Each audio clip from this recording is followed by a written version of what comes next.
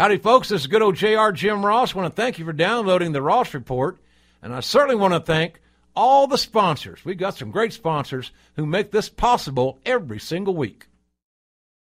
The Ross Report this week is sponsored in part by ZipRecruiter. Now, are you hiring? Are you having trouble trying to find the best candidate? Because that in itself can be tough, no doubt. Good candidates are hard to come by, folks. But with ZipRecruiter, you can post your job to 100-plus job sites with just one click. Their powerful technology efficiently matches the right people to do your job. In fact, over 80% of jobs posted on ZipRecruiter get a qualified candidate in just 24 hours. Simply screen, rate, and manage candidates all in one place with ZipRecruiter's easy-to-use dashboard. Find out today why ZipRecruiter has been used by businesses of all sizes to find the most qualified job candidates with immediate results. Folks, this system works. It's that simple. For the listeners of the Ross Report, you can post jobs on ZipRecruiter for free. That's right, folks, free. Just go to ZipRecruiter.com/Ross Report to check out the service. Gordon, what do you got today? Well, again, that's ZipRecruiter.com/Ross Report. Where's the gin? That's ZipRecruiter.com/Ross Report to try ZipRecruiter for free. I need a drink. He's considered the greatest broadcaster in wrestling history. Yes, sir! And now, WWE Hall of Famer Jim Ross, the legendary voice you heard calling every major wrestling match in human history, brings his famous friends to the podcast world. Nice. Welcome to the Ross Report. Indeed, Slobber Knocker Audio is on the air. I thank you very much, ladies and gentlemen, for downloading our program. Tough week. We lost Bobby Heenan on Sunday, my dear friend, my former broadcast partner. I love Bobby. And no wrestling death has struck me harder than this one in recent memory, for sure. There's been a lot of these passings, transitions that many of our peers have made, but this one really hit home. More on that in this program, because we're going to talk to three men that all had different levels of interactions with Bobby the Brain Heenan. Gene Okerlund, Tony Schiavone, and Gregory Shane Helms, a.k.a. Hurricane. So we're going to talk about those, their experiences, and enjoy our memories of the great Bobby Heenan. And we're going to start it off here tonight, my old buddy, Mean Gene. JR, how are we this evening? Good, sir. How you doing? Good. I'm assuming you're in Oklahoma and not in California. Correctamundo, sir. I like to hear that. Yeah, and I appreciate you hopping on here to talk about Bobby. The thing about this is that, both of us are well aware of his health issues the last decade or so.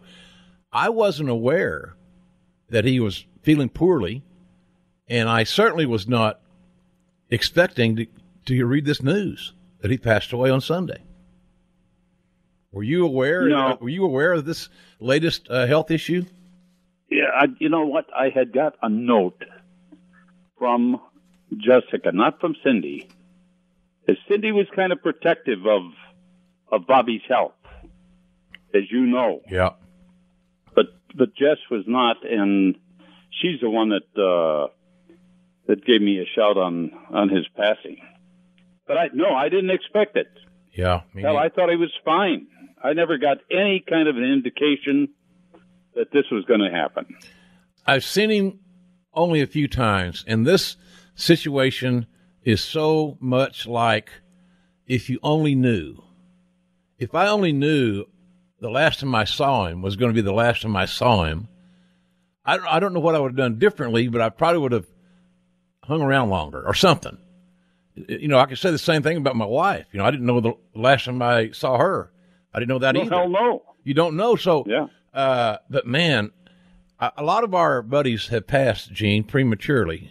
Bobby was 73 years old, I think. I read 72, 73. 72, yeah. Still, what the hell? That's not old nowadays. I don't think. No, not today. It isn't. So, and please don't say anything to me, for Christ's sake, at my age. Yeah, right. When did you and Bobby's paths first cross?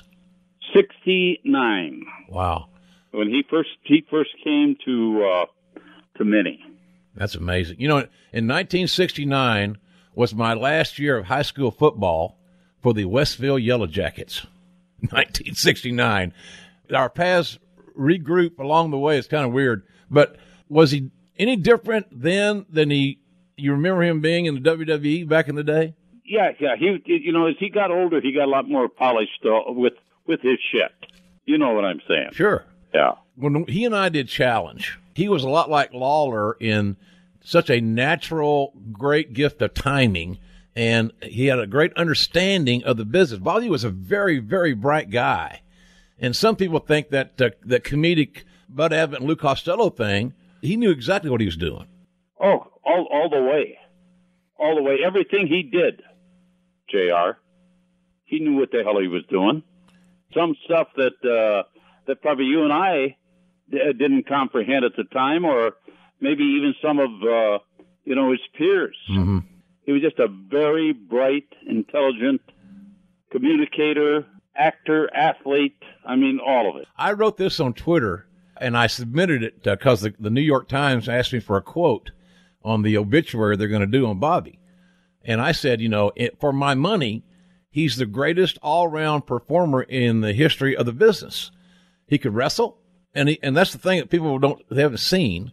To say Bobby was an average hand would be an understatement. Bobby was a main event level heel. He was a great manager, as we all know. He was a great broadcaster, and it comes back to that word you mentioned earlier, communicator. He had a great sense of his audience and his timing. He just was so gifted. I got better working with him, I can tell you that. Well, you'd have to, because he rubbed off on all of us. Yeah. I became quicker not to try outdo the guy, but just kind of direct him. Yeah. And but it certainly helped me. It helped the business. Yeah, heck yeah. This week there's been so many tributes to Bobby on online, social media type tributes. A lot of your work with him is getting a ton of play. From back with an AWA logo behind you, and some of them with a WWF logo behind you. So a hell of a run. Did you enjoy traveling with him when you did? Well, you know what kind of a traveler he was. He was an up and down guy. Some of it was pleasant. Some of it was very harrowing. I mean, my God, getting a plane with Bobby and 2 cocktails, it could be an ambush. Yeah. We all know that, but he was delightful. Oh, yeah. From start to finish. I know this last 10 or 12 years changed him a lot. I took a look at the 2004 induction into the Hall of Fame, and Jack Lanza did it. I think Jack might have been smoking a peace pipe a little before that, but Jack had some lapses in thought. Yes, he did. But on the other hand, Bobby was still, even with the imperfection of his speech, he was still mentally so quick that, I mean, the things that he did with Pete Rose and just the other people at the head table, it was just classic Bobby Heenan. Yeah, here's the deal. We talk about people, this guy's the smartest guy in the room, this guy's, without a doubt, for my money, in any environment that I've been in, entertainment or sports, Bobby Heenan would always be the funniest guy in the room. And it was almost a mission for him to entertain people, even with no cameras around. He used to call my wife, Jan, I'll call our house before cell phones got popular, to shoot the breeze, is she'd normally answer the phone. So he'd talk to her like a prank caller, breathing heavy. And he'd tell her, he said, it's 25D. I'm setting in 25D. I was setting in 25D tonight. I watched your every move, that kind of thing. And so his impersonation was not far from what his real voice sounded like. So he didn't get by with it, but she just laughed. And, but he'd he'd be pretending he was one of her passengers as she was a flight attendant. So 25D. But JR, don't you think he was entertaining himself also? Sure. He loved to laugh. He loved to have fun. Of course he did. Yeah. Of course he did. That was part of his personality.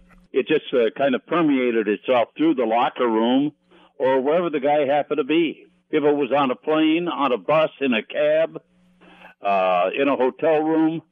I told somebody a story today about, back in the old days, we couldn't associate with each other. And we were up in Winnipeg at some hotel, I forget the name of it, that's really not that relevant anyway. But Bobby would sneak across the hall when I was having breakfast. I'd get a couple of cups of coffee and some scrambled eggs, a little toast, and some bacon strips. And he'd come on in, and room service would show up, and he'd just slip into the men's room or the bathroom at that time. And a guy'd be serving it up at the desk, and all of a sudden I'd hear this high voice, "Honey, I've got my clothes off. Can I come in now?" And, of course, the guy that was a service guy was soiling himself, but it was just, brilliant shit. He liked to have fun with himself and people around him that he enjoyed. And I know he enjoyed that with you for years because I saw it. Yeah, we had so much fun. I told this story, and my book's going to be out in October, and I will be sure and send you a copy, and maybe you'll read it. I think you'll enjoy it. How much you going to charge me for it? No, it's on the house. It's on the house. Autograph it, please. You got it. It's on the house, too. Okay. Well, this book coming out, I get a lot of thought about a lot of things that period of time. And when I got to WWE in 1993, for whatever reason, and I know it was that rivalry with WCW because the WCW guy was now working for WWE now, and he may be taking Monsoon's spot, which got immediate heat on me. I had nobody to ever talk to me about taking anybody's spot. That was at WrestleMania 9 in Vegas. Yeah, I remember it vividly, like it was yesterday. And yes, you had heat. Yeah, I did. And the only reason that Gorilla didn't do the show, he was sick. He did the intro, pitched it down to me, and then he went to the hotel. He was done. And so, right. But through all that pro wrestling minutia and gossip and paranoia and insecurity, for God's sakes, the two guys that championed me through that wilderness to the other side of acceptability to some degree was Monsoon and Heenan. Monsoon had a lot of clout there, Oh, definitely. Definitely. No, he did. And you know what? You and I both worked with Heenan on shows. I worked with him on a ton of shows. I did vignettes up to Yin Yang, and still he had his deal was with Monsoon. Yeah. It wasn't with JR, even though he worked with you. Yep. And did so very, very well. You guys worked like a finely tuned watch. I worked with him on All-American, and as I said, all of these vignettes and this crazy stuff that we had to do that was sometimes kind of lingered and became a little testy for Bobby, who could at times have a very short fuse. He'd like to do things with one or two takes. Yes, right, and that was it. If it wasn't done then, forget about it. We were shooting outdoors in New York City. Temperature was 19 degrees. He was freezing his ass off, and he really had very little to say good about the producer, a kid by the name of Kevin Grana, who became a pretty big name later on. But Bobby could have his moments, but you know what? He really, I think we have to admit, was a perfectionist. Again, I want to reiterate that I think his real relationship was with Monsoon because they had so much in common. Yeah, I agree. They're as good as there ever was. They may, and look, for my money, as you said, you're gonna have your own fantasy wrestling league, and we're gonna give you Monsoon and Heenan. You good with that? Damn right, I'm good with that. You kidding me? You bet I am. Absolutely. Take that to the bank. Yes, sir. Hey, Gene, how you feeling? Good? Us old guys. I feel like $1 million. Matter of fact, I'm heading for Sanford tomorrow. Are you really? I am. All right. Well, safe travels. I appreciate you spending some time with us. Are you doing anything? Any appearances coming up, or any commercial? I've got one, and I'll probably have to talk to you about that. But I think I'm going to be down in Oklahoma in the not too distant future. But I'll give you a scream on that a little bit later on. Maybe you and I can get together and quite possibly have a cocktail. Quite possibly that could happen, my friend. Quite possibly could happen. Hey, look, thank you very much. Could that happen? Yes, it can happen. Okay. Shake, rattle, and roll, and I'll be in touch. But in the meantime, continued good luck. Hey everyone, Lillian Garcia here. Make sure you check out my new show, Chasing Glory with Lillian Garcia, every Monday on Podcast One. I'm bringing you the biggest stars in entertainment where we discuss their journey to fame. Dave Bautista helped kick off the show, and since then, we've had WWE superstar Samoa Joe and undefeated boxing champ Layla Ali. Many more of your favorite athletes and entertainers to come here on Chasing Glory. So hit that subscribe button and hang out with me every Monday. A lot more shows still to come here on the Ross Report. Thanks for tuning in. Thanks for downloading for free and for subscribing to Apple Podcasts as well. Folks, you know that FanDuel, big deal here. Great sponsor. And football is back, baby. And that means FanDuel is back big time. Big time. I do not find a man that glad on woman. FanDuel is fantasy football for everyday fans. There are new contests starting every week, ladies and gentlemen. There's something for everyone at FanDuel. And lots of contests to choose from. Starting at just $1. Just pick a contest, choose your team, and watch your score in real time. Over 2.5 million players have won a cash prize playing fantasy sports on FanDuel. Sign up today. That's all I can say to you. Sign up today. Just go to FanDuel.com, click the Join Now button, and use my code Ross. Folks, don't get left out. This is the NFL season, man. Try FanDuel for free with no deposit required. For goodness sakes, it's a great deal. Visit FanDuel.com to claim your free contest and play for a share of $10,000. Just sign up using promo code Ross. Dean? Well, that would be FanDuel.com, promo code Ross, R-O-S-S. Void where prohibited, but not the gin. The Ross Report. I certainly hope you enjoyed the program here tonight, a special edition honoring the memory of Bobby the Brain Heenan. And my next guest, my old friend, had a lot of nice outings with Bobby the Brain. Tony Schiavone has joined us, and we were laughing about some things that we won't go into here. But I'm glad that we were laughing because, you know, when we got the news Sunday of Bobby Heenan's passing, Tony, and I thought, you know, you and I, closest as we are, Bobby kind of came to each of us in a time that we probably weren't predicting. In other words, you worked with Heenan in WWF, right? Yeah, for a year, right. Yeah, and then that's your first foray with him was in working for Vince. Right. Then you get to know him better when he comes down to Atlanta. Right. And I had the opportunity to work with him and for Vince as well, and you know, worked with him on Wrestling Challenge, all that good stuff. So how'd you hear about his passing? Actually, Conrad Thompson, who I do my podcast with, Connie. Went out for pizza. I love Connie loves pizza. And he's so joking. And he said Bobby died, and I went, and I was driving, and you know you're never supposed to text and drive, so I just went to Twitter real fast, and I saw your tweet. You had the first tweet out there that I had seen, and that's how I found out about it. So that it happened, you know, on Sunday and it was, you know, Jim, when a friend of yours and a colleague of yours passes away, you think about your own mortality, and it makes you stop and think, and there's sadness. Bobby had been sick for quite a while, as we all know. Yep. And I know it was hard on him. It was hard on Cindy, hard on their daughter Jessica. But you're never prepared for something like that, you know. No, there's no manual for it. You know, you and I talked about, right. You know, my situation with Jan earlier this year. You know, there's no manual for grieving. You kind of do it a day at a time, and you try to make good decisions in the process, and as you go forward. But you know, Cindy's been such a brave, what a wonderful wife. Oh, you're not kidding. Because she, living with Bobby had to be a blast because he's funnier than hell. He didn't need a camera or a microphone to be funny. No, he did not. He was as funny away from the camera and microphone, like you're saying, with us, away from being on the air. He was as funny there, maybe funnier than he was on the air.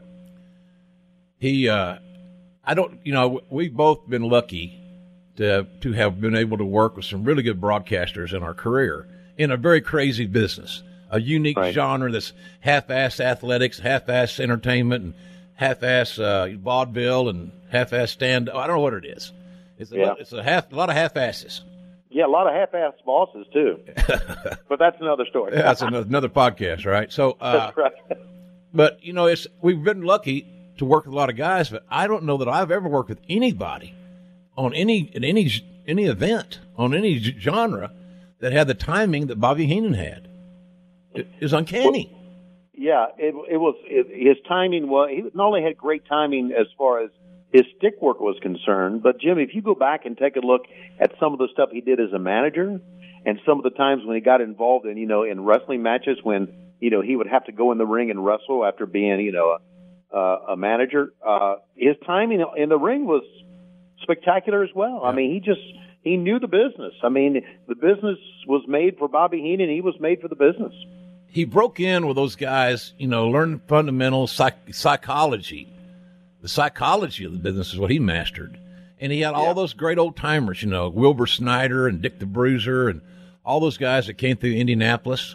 And he was lucky that he was able to be in a position from being a gopher for the Bruiser in his Bruiser's own territory to meet a lot of guys. He was a likable guy. He was a funny guy. So you and I are saying, well, he's funny when he's not on camera. He was the same damn way to those guys. I think the guy had a sense of humor with a gift his entire life. I really believe that. Yeah, I do too. I always thought that Bobby could have had a great career as a stand-up comedian. But then again, wrestling was his thing. And, you talked about Wilbur Snyder, you talked about Dick the Bruiser. It shows that Bobby came up through the territories and was very old school, but he was able to, in a more modern era, be able to relate to younger fans. Yeah. In the 90s and in the early 2000s. So Heenan and I was watching WWE Raw tonight, and they were doing some Heenan tributes, and I just don't know if, as much as they're trying to do justice to Bobby Heenan and his memory, I just don't know if you really can do justice to it in one show. Oh yeah, I don't know how you do that. Yeah, I don't know how you do it either. So I know they've tried, but it's still. I mean, he's larger than life. He really is. Yeah, and he cast an amazing shadow when you stop and think about it. Go back and look at all these guys that he had a major hand in developing and getting them, quote unquote, over. The thing about Bobby is that everybody he managed got over to some degree, and some to amazing degrees that drew big money as main eventers, because Bobby had the ability to talk people into the seats and create an environment that's so ideal. The fans will pay money to come see me get my ass whipped. Exactly. So psychologically sound, pure, simple. Don't overthink it. That's just human nature. If they don't like you enough, right, Tony? Right. And as an announcer, Jim, he had the ability to do that as well, because as a heel announcer, he could put baby faces over just by talking about them. Yeah. And it was an uncanny thing. And there have been other guys who have been able to do it. But Bobby was so good at being able to even make you think that even though that he didn't like this guy, he knew this guy was a great athlete and a great competitor. And I remember as sometimes we would have the Macho Man Randy Savage in a match, and I was just watching it, gosh, maybe like a month ago, and he says, I've never liked the guy, but he's nuts. He's absolutely nuts. And the way he said it and his presentation of it made you just believe that this guy was nuts. Yeah. But it helped put him over because the way Heenan said it, the way he sold it. You're exactly right, and Bobby knew exactly what he was doing. Oh, sure he did. And sometimes the great announcers are able to say less with more and then lay out. Say something and then let it lie for a second, which sometimes is all the difference in the world in the presentation. And he was a master at all that stuff. Yeah. I saw a tweet today on my Twitter feed, and a fan said, that the favorite moment that that man had for me and Bobby was when I was talking about, and this was really off the cuff. This was impromptu. He and I think were doing a match on maybe like Worldwide, or it was probably Worldwide. It wasn't a Nitro match. And I said something about the intelligence that Hacksaw Jim Duggan is smarter than you think because he seems to always have a game plan. And Bobby proceeded just the next 5 minutes to nothing but laugh hysterically. That's all he did, was laugh hysterically. I'm sure you can find that on YouTube. And I remember that, and how great he made that match sound, which was basically a squash match. But the way Bobby laughed about Duggan, me saying Duggan was intelligent, we didn't plan that, and he just laughed through the whole thing, and that was Bobby Heenan. Instincts, man. He has such amazing instincts. I was apprehensive because I didn't know my work would even hold up to working with him because I'm taking Monsoon's place on Challenge. Right. So it's Heenan and me on Challenge, and I thought, man, I got some big shoes to fill. First of all, his health was starting to fail, and he didn't need to be that busy, quite frankly, and he wasn't. They took care of him in that regard. But working with Bobby was a blast. Did you ever work with him on an ongoing or regular basis? Well, the regular basis I worked with him was during the years of WCW Monday Nitro. So Monday nights. Right, on Monday nights, yeah. And then we all traveled together too. Okay, there's where it gets good. Yeah, that's right. Because Bobby was, and this is from his heel days. Back in the old school days when heels really had heat, a lot of them really feared for their lives because of the stuff they had done. Mm-hmm. And Bobby was like that. We did the same thing, Jim, and we did this thing on Nitro, and we did it on Thunder. And this was Bobby's doing. We would get dressed, we would get made up, and we would get dressed or whatever, and then we would take the rest of our clothes in our bags, and we would put it in the trunk of the rental car.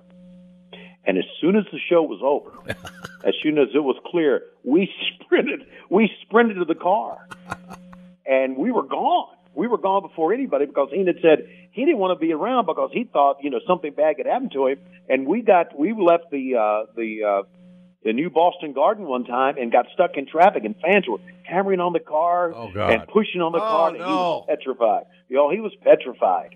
He said, "You guys don't understand. You don't understand what these people can do. They hate me." And I'm thinking, Bobby, you're a star. You're a mega star. This is not back in the 60s when the heat was legit. You're a big star. They just want to see you. But that's, he'd still have that old school part of it. Yeah. Hey, and God bless you for having maintaining some of those old school principles. His work would hold up in today's environment. If his health were good, there's got to be a way. You can see a lot of ways that Bobby Heenan could still contribute to getting talent over or telling a story. Yeah, absolutely. And I'm going to encourage your listeners to try to find it on YouTube. I don't know where it is, but there was a tag team match where he was hooked into wrestling. I don't know if he was wrestling with Jack Lanza as his partner, or maybe it was Mulligan as his partner, but it was up in the AWA, and they ended up wrestling a kind of what you would call a mixed tag match, Bobby Heenan and, let's say, Jack Lanza against Babyface, and if I can use the term, midget. And or a short person. Yeah, vertically challenged, Tony. Vertically challenged. Thank you, Jim. And the way Heenan sold the bumps from that midget is gold. It's absolute gold. Comedic gold. It was. And here's the deal. Yeah. Let me tell you how great a performer he was. And you think about this, and you listeners out there, you folks, there's a discerning taste. There's a discerning line. Bobby knew how to take bumps for comedic intent. Mm-hmm. He knew how to take bumps for dramatic intent. When the babyface was making a comeback, a well-deserved, finally I've earned my comeback opportunity for Bobby to feed and bounce, that was a serious ass whooping. When he's working with a vertically challenged guy or a female, he's going for comedy, and he takes a different kind of bump. Exactly. Yeah. He's a genius. Yes, he was. Absolute genius. Tony, I want to mention he's on Twitter at Tony Schiavone 24. He's been on here before. He's got the same Twitter handle. Tony Schiavone 24. You should follow him, first of all. on that deal. You got any? Hey, by the way, before we continue, you got any appearances or anything? I know you guys are still killing it in the podcast world. I'm happy for that. See, I get this theory, Tony. The more we can help promote each other's business, the more it grows, and the more people get used to downloading wrestling podcasts. Maybe Ham and Eggers, Bobby Heenan reference, like me and you will get a piece of the pie, you know? Yeah, well, Jim, you always did help me throughout my career, so I appreciate that. And we are trying to figure out when Raw is coming to Atlanta. I think it's coming in November, maybe, or maybe October. I don't know. We're, the well-known entrepreneur that Court Bauer, is trying to help me with this a little bit. Cool. We're trying to maybe figure out a time where we can, when Raw is coming to Atlanta, to do a live appearance there. Cool. And I also, did you hear that the WWE is going to now have Starrcade in Greensboro? I did hear that. It's a house. It's a house show, I think, live event. Right, a live event house show. We had discussed maybe going to Greensboro and do something, because I think that a live show with me, and we tried it in Dallas, and I think it was so successful. And I think the old Mid-Atlantic, Southeast Georgia territory would be good for me to just kind of start this and cut my teeth on it. Yeah. So why not? I have everybody's got their way of doing it. I've refined mine to the best, probably of my abilities. But I found out that a shorter opening with poignant and relatable stories for that venue, that market, is your money to start off. And then the quicker that you're able to organically segue into the Q&As with your audience and get your audience involved, the better off you are, has been my experience. Because we have some very intelligent fans. They ask some really good questions more often than not, quite frankly. And I enjoy engaging them in conversation. And then if you've got a good MC, the MC then can take the fans' question, Tony, and follow up with something else and keep that dialogue going. So it has some symmetry, if you know what I'm saying. Yeah, you're exactly right, and I understand that. And the fans just want to connect with us. I'm honored. Yeah. I'm honored by that. That's why they follow us on Twitter, and that's why I try to respond to them. They just want to connect with us, and this is a good way to connect with them face to face. Yeah, absolutely. Well, keep me posted on your upcoming events. One of these days, I'll have to do one with you somewhere down the road. Well, we could work that out somewhere. My schedule is, during football season, I'm not as busy as you are. Well, I can see you and I doing a live show the weekend before Oklahoma plays Georgia for the national championship on a Monday. Yeah, you're talking. I'll do that. You can book me for that right now if you want. If you can get that done, I'm in. Yeah, I'm in too. Yeah, hell yeah. But, absolutely. But who knows? I mean, it could happen down the road. It's just both you and I both love college football, and we're in our element right now. How are the Dogs doing? Well, we went to Notre Dame weekend before last. First time I'd ever been to Notre Dame. We beat them by 1 point. And we had 30,000 people from Georgia show up and go to the game at Notre Dame. God, which was unbelievable. Yeah. There was a lot of Notre Dame alumnus were very hot about a lot of the people selling their tickets to Georgia fans. So the Dogs are now 3-0 right now, but we got Mississippi State coming up this Saturday as we're recording this, and they beat LSU, and they're 3-0, so it'd be a good test for us coming up on Saturday at home. So we're doing okay. We don't have Ohio State on the schedule that we can run over like the Sooners did, but we're doing okay. That was a pleasant surprise. I thought we could win. I predicted 28-24, but probably not with the conviction that I have been known to in the past. There weren't a lot of questions answered by my team in their first game against UTEP. I'm sorry, UTEP didn't bring the four horsemen out in them, you know. Right. And no offense to UTEP people, but they just didn't. But they played their butt off. They played a good football game. The young coach is doing well. Lincoln Riley's is really, really bright. You can tell he's a damn savant. You know, he just really he gets it. He's just when you're around him and you hear him put sentences together and communicate with any group, recruits or fans or coaches or his players or his superiors, he is a communicator. And somebody's going to say, well, is he just a con man? No, he's a communicator. You can't be a good communicator and be a goddamn con man. No, you're right. You're going to be found out, for God's sakes. It ain't going to last long. Yeah, there's another good team in the state of Oklahoma this year, apparently, too. Yeah, good quarterback. that's the big game, man. That's one of the big games. OU at Oklahoma State. Right. Bedlam, they call it. Should be. I'll go to that game every year because it's a nice little. It's an hour and a half from my house. It's a nice drive. Yeah. Right. It's almost like you guys playing Georgia Tech. Yeah, right. We opened up in Stillwater back in, I believe, 2006. So we played there one year. So I went there, but I've never been to a game in Norman. Love to go. Yeah, well, love to go. Get on a schedule sometime. That'd be a cool deal. As I mentioned, folks, Tony's got a lot of projects ongoing.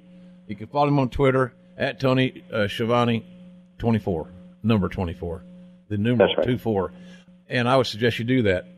Any favorite memory of Heenan, or any memory you wish you didn't have in your head of Heenan? Well, Bobby and I did have some disagreements, and I've mentioned on your podcast in years past that when he was fired, wrongly so by WCW, that I made a mistake by not calling him and telling him I was sorry. I was told not to call him, and I didn't call him, and I should have, and I feel bad about that. But there's a couple of things that I have seen recently on YouTube. They had Nick Bockwinkel as the commissioner of WCW at one time. And, Bobby was Nick Bockwinkel's manager for a long, long time. Yeah. And Bobby always said, the guy could work, and the guy came across as a talker, as a very intelligent guy, but he used to say, he's nothing but a freaking meathead. Yeah. Okay? He told me, he said that Nick played football at OU for a while. Right. Do you know that? Nick Bockwinkel I knew he played college football. I didn't know he played at OU. He played for Bud Wilkinson at OU and got cut. Okay. He got cut from the college team. Hello. Wow. Hello, amateurism. The old men are calling. Here's a $100 handshake. See you later, kid. But but Bobby always said that Nick was Jim Barnett on steroids. Robert. So we had Nick Bockwinkel come out and talk about signing this match because what had just happened in the ring. And Heenan and I are standing there, and Bockwinkel starts to talk, and he starts to stumble. And Heenan, you can see on camera, steps behind Bockwinkel, so the camera cannot see Heenan. You can only see me and Bockwinkel. And Bobby is standing there making faces at me as I'm looking at Bockwinkel about how stupid Bockwinkel is. And Bockwinkel said, so at the pay-per-view that we got coming up, what's the name of that pay-per-view? Yeah. And Heenan just dying behind him. So that's one of the things I used to do. And, he used to screw around with Angelo Mosca all the time, too. I mean, he used to, Heenan said he used to take up rolled pieces of toilet paper and stuff it in his shoes. And Angelo would put them on, and they'd be walking down through the airport, and Angelo would say, oh, my God, my dogs are barking today. And Heenan just dying laughing. Oh, yeah. So he was a hell of a prankster. He didn't do ribs that were like British Bulldog or Dynamite Kid, heavy-duty ribs. He did funny ribs more often than not. Right. But he'd go – sometimes he would ride with Monsoon to TV, to the Challenge and Superstar tapings. And in some of those older buildings, before they had the automatic flushers, whatever you left in a stool would remain there until it was flushed manually. Right. So I don't know how he did this from a nutritional standpoint, but he would save up to do number 2, and he always made a beeline to Vince's office. He'd go into Vince's private office in this arena. You've been in it before. I've been in it. All the protein bars over there and the shakes and all this stuff. It looks like a store, health food store. Right. And I didn't identify with any of those things, but nonetheless, he knows to go straight to make a beeline straight for the can, sit down, do his business. Be careful that he didn't trip any triggers or nothing. So everything that was left there would be remaining there because normally, Vince comes right in, boom, right in, run right to his bathroom. They're doing driving or whatever. And so that was greeting him, Heenan. And it was almost like a deal where, I don't know, maybe Maybe we should take the DNA and do a test. Maybe we could get the culprit who did this, the DNA evidence. But seriously, he did that all the time.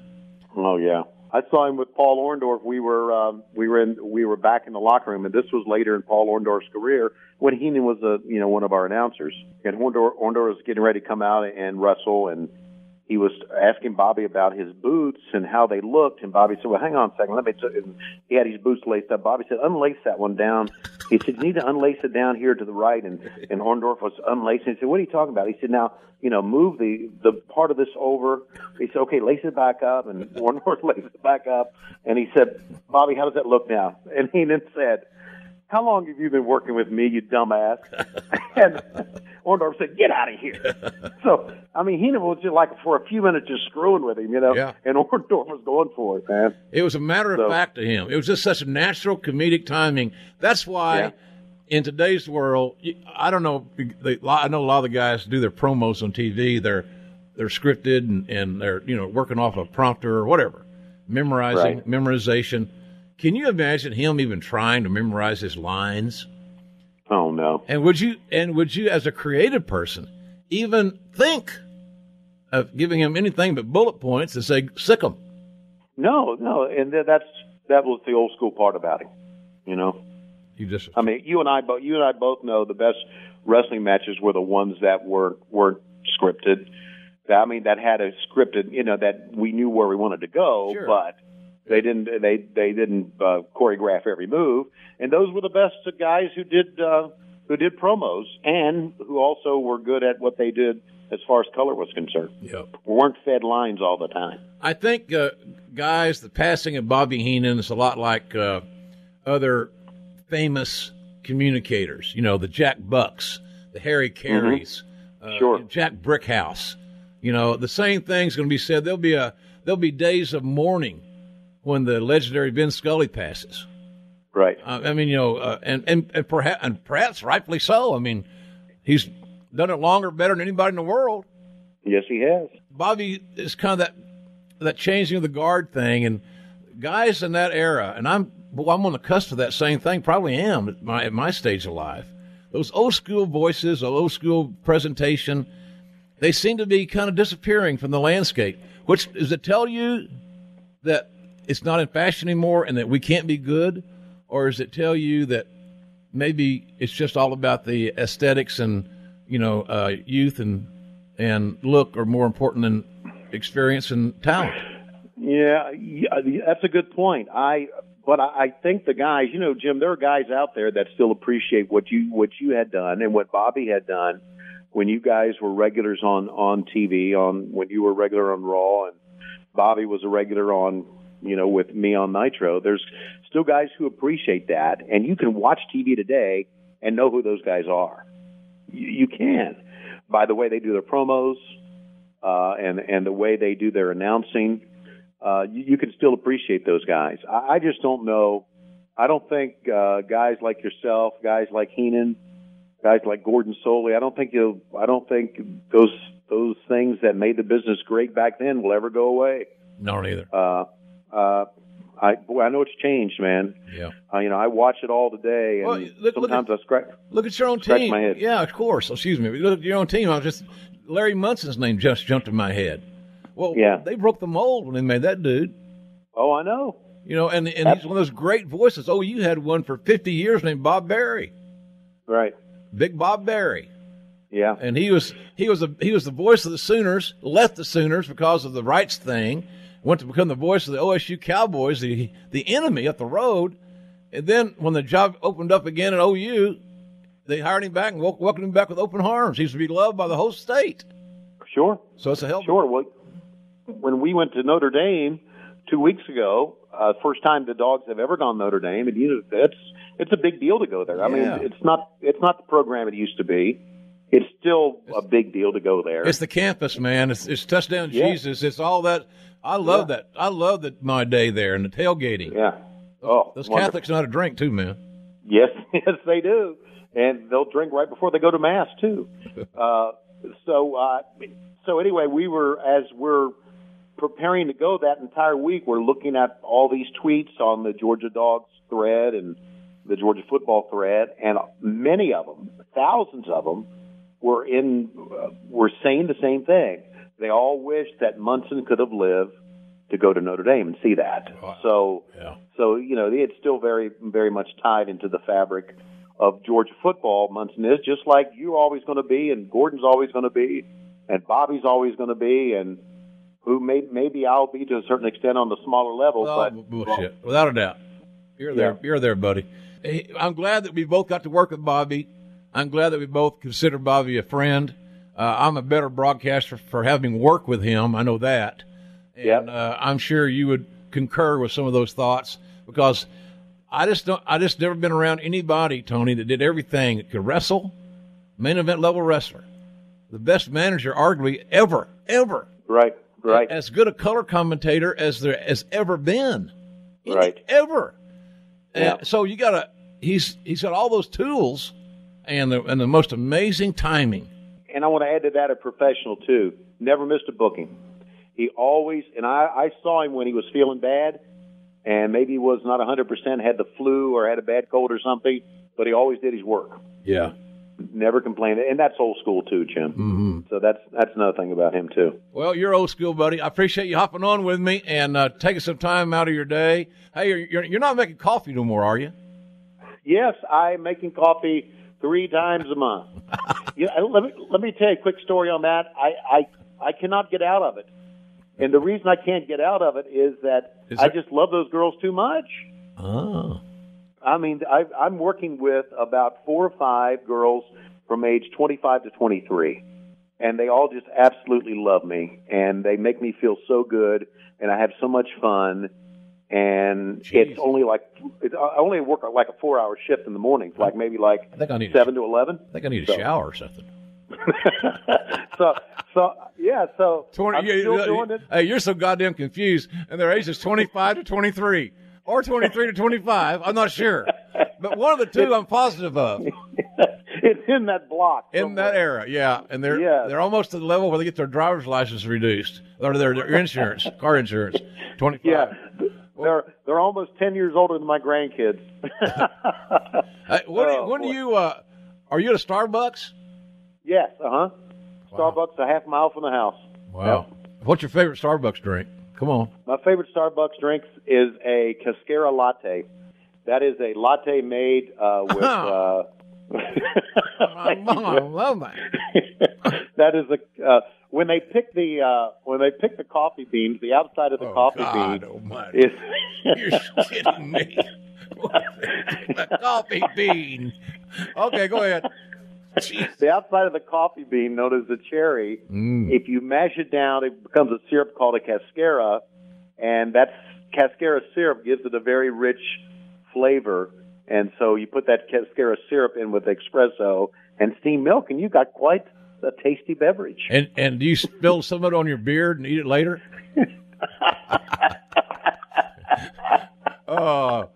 Last time I saw you had an unruly beard. Hey, where you guys got Mississippi State this weekend in Athens? Yep, Mississippi State this weekend in Athens. Next weekend we go to Knoxville to take on UT. Ooh. So, yeah. Butch Jones will screw that up.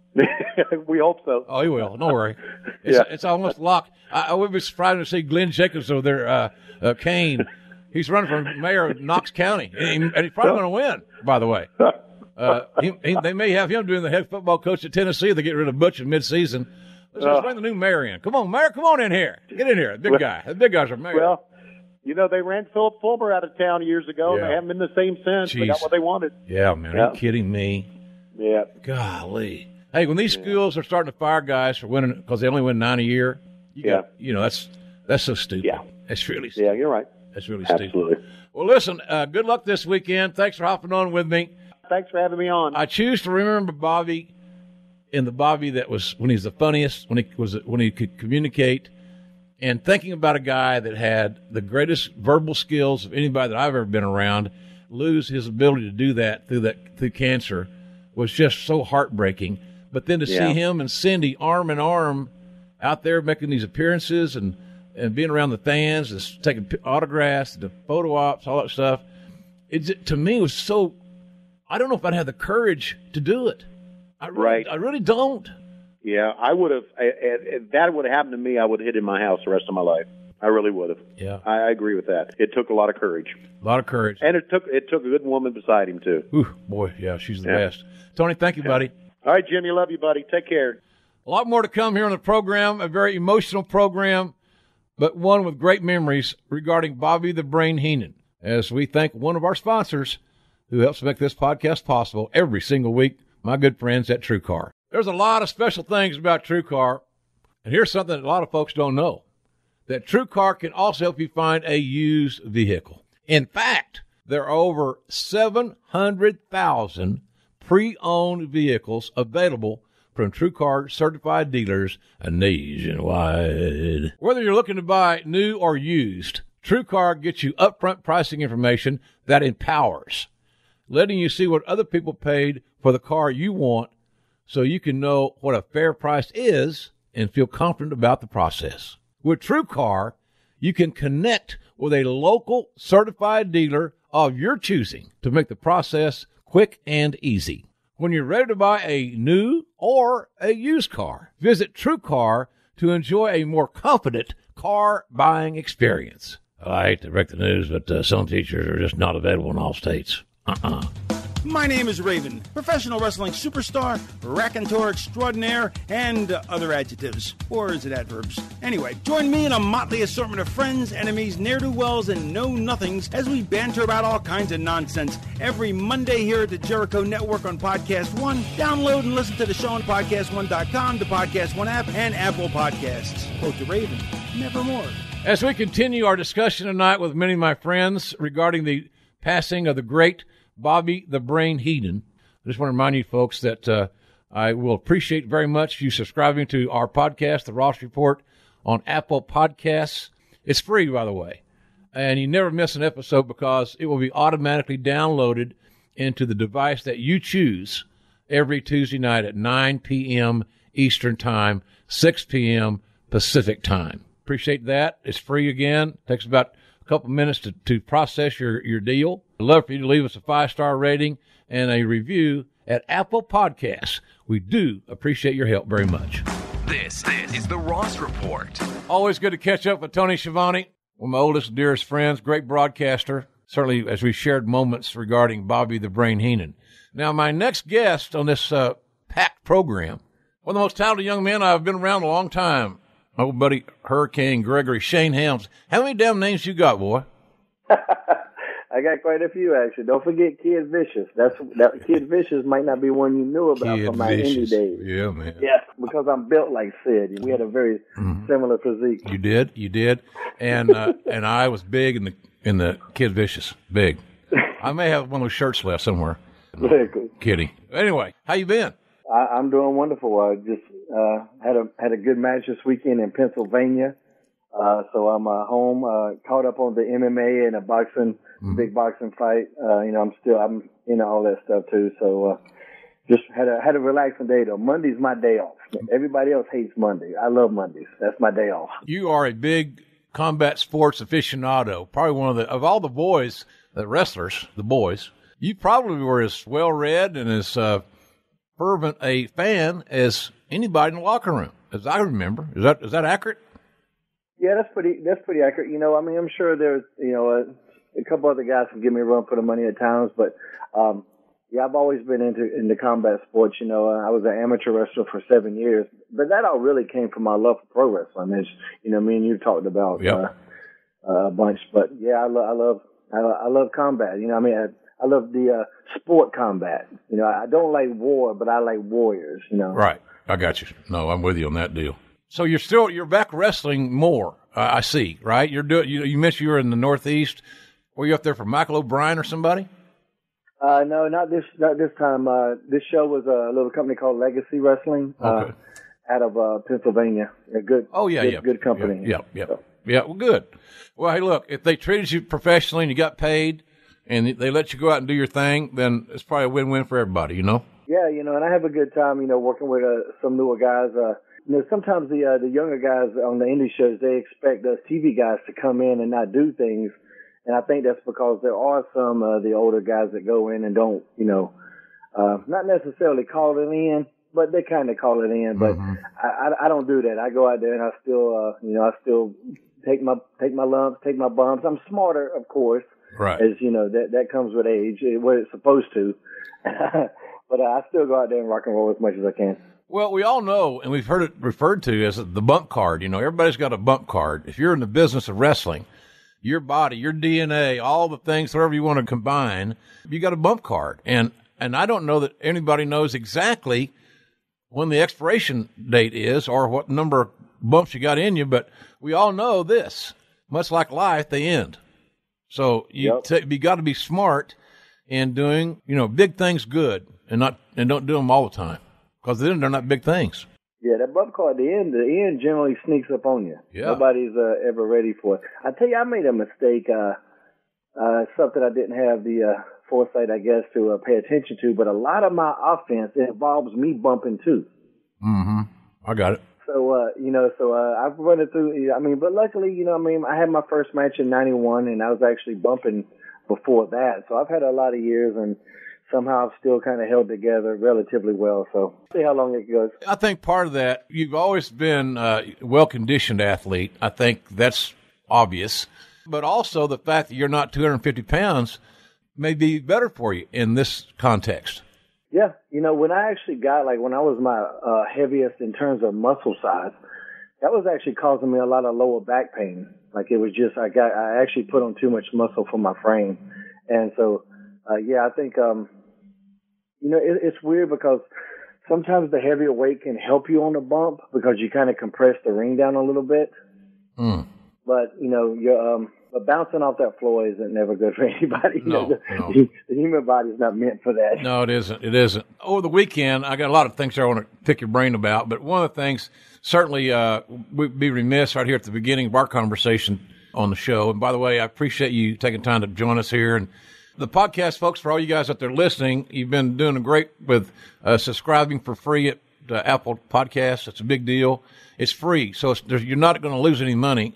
And you get your show automatically downloaded into the device that you choose every Tuesday night at 9 o'clock Eastern Time. And then while you're there doing this, it takes about a minute. If you'd leave us a 5-star rating and a comment, it always helps our marketing department. Subscribe for free and take it from there. We appreciate it. Bobby Heenan passed away on Sunday, and I had the luxury of when I came to WWE in 93, the guy I worked with the most first was Bobby Heenan.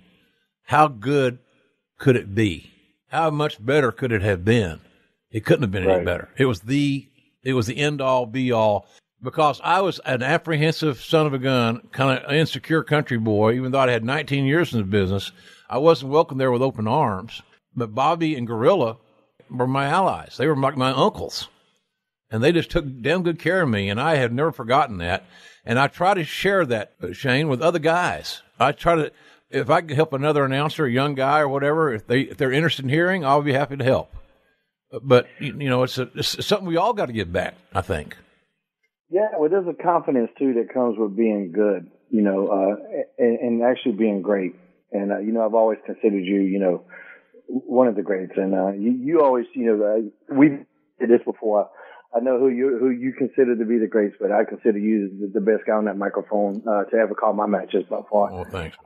But when you have that kind of confidence and you are that good, was what I'm trying to say. When you're that good, you have this confidence, so you don't really have to be insecure and worry about other people trying to take your spot and all of that. So, Bobby and all the stories I've ever heard about him, and we only met in passing. We never really got to work together. Me and Bobby didn't at all. But he just, I haven't heard any bad thing about him, and I've never heard anybody even really say any bad thing about him.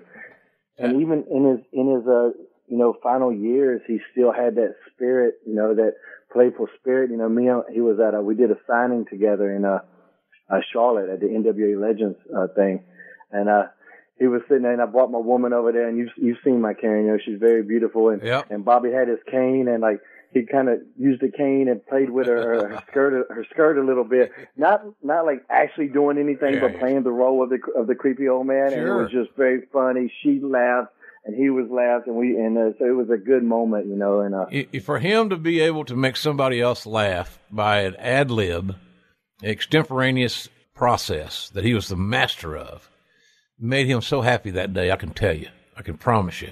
He loved making others laugh. He was the consummate comedic timing. And you know, the thing about it, Shane, this guy, people can look on, I'm sure this WWE Network's got it in some form. YouTube has it, I'm sure. He's a very underrated heel as a worker. Very underrated. And to say he didn't have main event skills as a heel, based on what I've seen main event level heel skill sets in other territories over the years, I would disagree with that analogy. I would say he was a main event level heel wrestler. And nobody was a better manager. So. No, he was definitely. And when you're a manager, you know, you're part of that act. You know, when whoever's out there, and you can either add to it or take away from it. You can make it better or make it worse. And Bobby made everybody better. You know, I had a little managerial run in TNA, and so I was faced with this situation where I was more well known than the guys I was managing, and I immediately thought of Bobby. Like when I was trying to think, how do I make this work? Because I don't want to go out there and make it all about me. So how do I, you know, complement this talent that I'm out there at ringside with? You know what I'm saying? Yep. And so I used a lot of Bobby in what I was trying to do there, from a managerial standpoint. Because I mean, if you look at even a guy like, even when he brought in Arn and Tully, like of course Arn and Tully could have got over as heels in WWF at the time without Bobby, but just being with Bobby, automatic heels and automatic heat. He was the great communicator. He got everybody over. He got King Kong Bundy over. He got Andre the Giant over. Rick Rude over. Kurt Hennig over. Yeah. Arn and Tully. And I look, we can say, it's easy to say, yeah, but JR, those guys are really good. Yeah, they were. And he made them better. That's the gift. They were good when he got them. He made them better. And there was something about being attached to Bobby that you knew, okay, as a fan, it wasn't said aloud, but you knew if you had Bobby in your corner that there was something good was going to happen at some point in time with this talent, you know, something big. It was a big deal to have. You know, you'd almost rather have Bobby Heenan than have a championship. Yeah. You're going to get more attention. You're going to be in the story. You're going to be, you know, you're going to have that spotlight on you if you got Bobby in your corner. I believe that he would be on my Mount Rushmore of managers. He would be the first position. I think so too. You know, and I've been really lucky. I got to broadcast with three of the greatest managers in the history of the business, and Bobby Heenan, Paul Heyman, and Jim Cornette. And then I had another partner with Jerry Lawler. Wasn't half bad either. Wasn't bad at all. Wasn't bad at all. So I'm going to stooge myself off, I think, because people are going to say, you know, JR really wasn't that good. He just had a lot of really good partners. And guess what? You're right, folks. Terry Funk was a partner of mine, too. He could talk a little bit. That son of a bitch. Love him, man. He's coming out of retirement this week, I heard. Yeah, in Raleigh, North Carolina. I'll be there. Are you going to be there? Yeah. You rascal. That's Dorton Arena. That's one of the arenas I went to as a little kid. Does the Dorton Arena still got those glass walls and no air conditioning? Yeah, I think there's air conditioning in the locker rooms now. They've ventilated it, you know, a little bit better these days. We had a TV taping in Raleigh in the early of the Crockett-Turner engagement. And we were out in the arena, and it was hot. It been summertime. And so the only room that was air-conditioned was the room that Dusty was using. And, of course, every baby face in the territory tried to pile in there because it was air-conditioned. Yeah. So I take Barnett. Mr. Barnett's with me, and he's not with me, but he's standing around. I said, he's hot and sweaty, and oh my God, you know, just like just going crazy, like the Burgess Meredith, you know, that on the Joker or whatever he was. What was Burgess Meredith in Batman? What was he? Penguin. He was the Penguin. Penguin, yeah. His Penguin thing going on. So I take him down. I said, let's go to Dusty's room. You can sit down there. It's air conditioned. I'm just sweating so much. So anyhow, I take him in there. We get in there. We walk down the steps. Here's what's laying on the floor. Dusty's laying there naked, except he's wearing his Austin Hall cowboy boots, his wrestling boots. He ain't got no shirt on. He ain't got no underwear on. He never wore underwear anyway. You heard that first. And so he's laying there in the floor because it's on the concrete floor. The floor is very cool, very cold. And he's doing his Marlon Brando impersonation of from Apocalypse Now. Are you an assassin or an errand boy? He must have said that like 20 times. Are you an assassin or an errand boy? And is he face down? Or is he? He's face up. He's face up. Oh, no. Yeah, old Big Dust is all down there, all bunched up. And so Barnett now is surveying the landscape. And everybody's looking at Barnett to see what he's going to be looking at because, Mr. Barnett lived an alternative lifestyle. He was a gay man. But Barnett said, if all men look like that, I might change teams. Come on now. He ain't really on big dust, did he? Oh, so we didn't stay long. He left. He was uncomfortable in there, I think. But that Dorton Arena is a place, man. That was we had some fun there. That's your arena, right? Yeah, the first time I got to, Big Time Wrestling is the company running there. And the first time they ran there, we actually partnered with them, with Omega, to put on, have a couple of the matches there. And so for me to be able to perform in that same building, that was a cool moment. The very first building I ever went to wrestling was actually in Charlotte, North Carolina, and it went through several name changes. It's called the Bojangles Coliseum now, but it used to be just the Charlotte Coliseum. Yeah. And I know you've been in that one several times, and that was the first arena I went to when I was a kid. 1979, I believe, was when we first went there. So when I got to wrestle with WWE, that was very cool too. Yeah. Little come full circle type moment. Oh yeah, man. You stayed with your journey. You saw something through, and that's where it took you. It's a cool deal. Well, we're going to miss Bobby. Guys like him, it's not a territorial thing, I don't believe. Why aren't there more Bobby Heenans? God, I wish I knew. But I don't believe it's a territorial thing. I don't think it's a epidemic in wrestling. I just think that someone with that skill set, with that level of talent, they just don't come along very often, if ever again.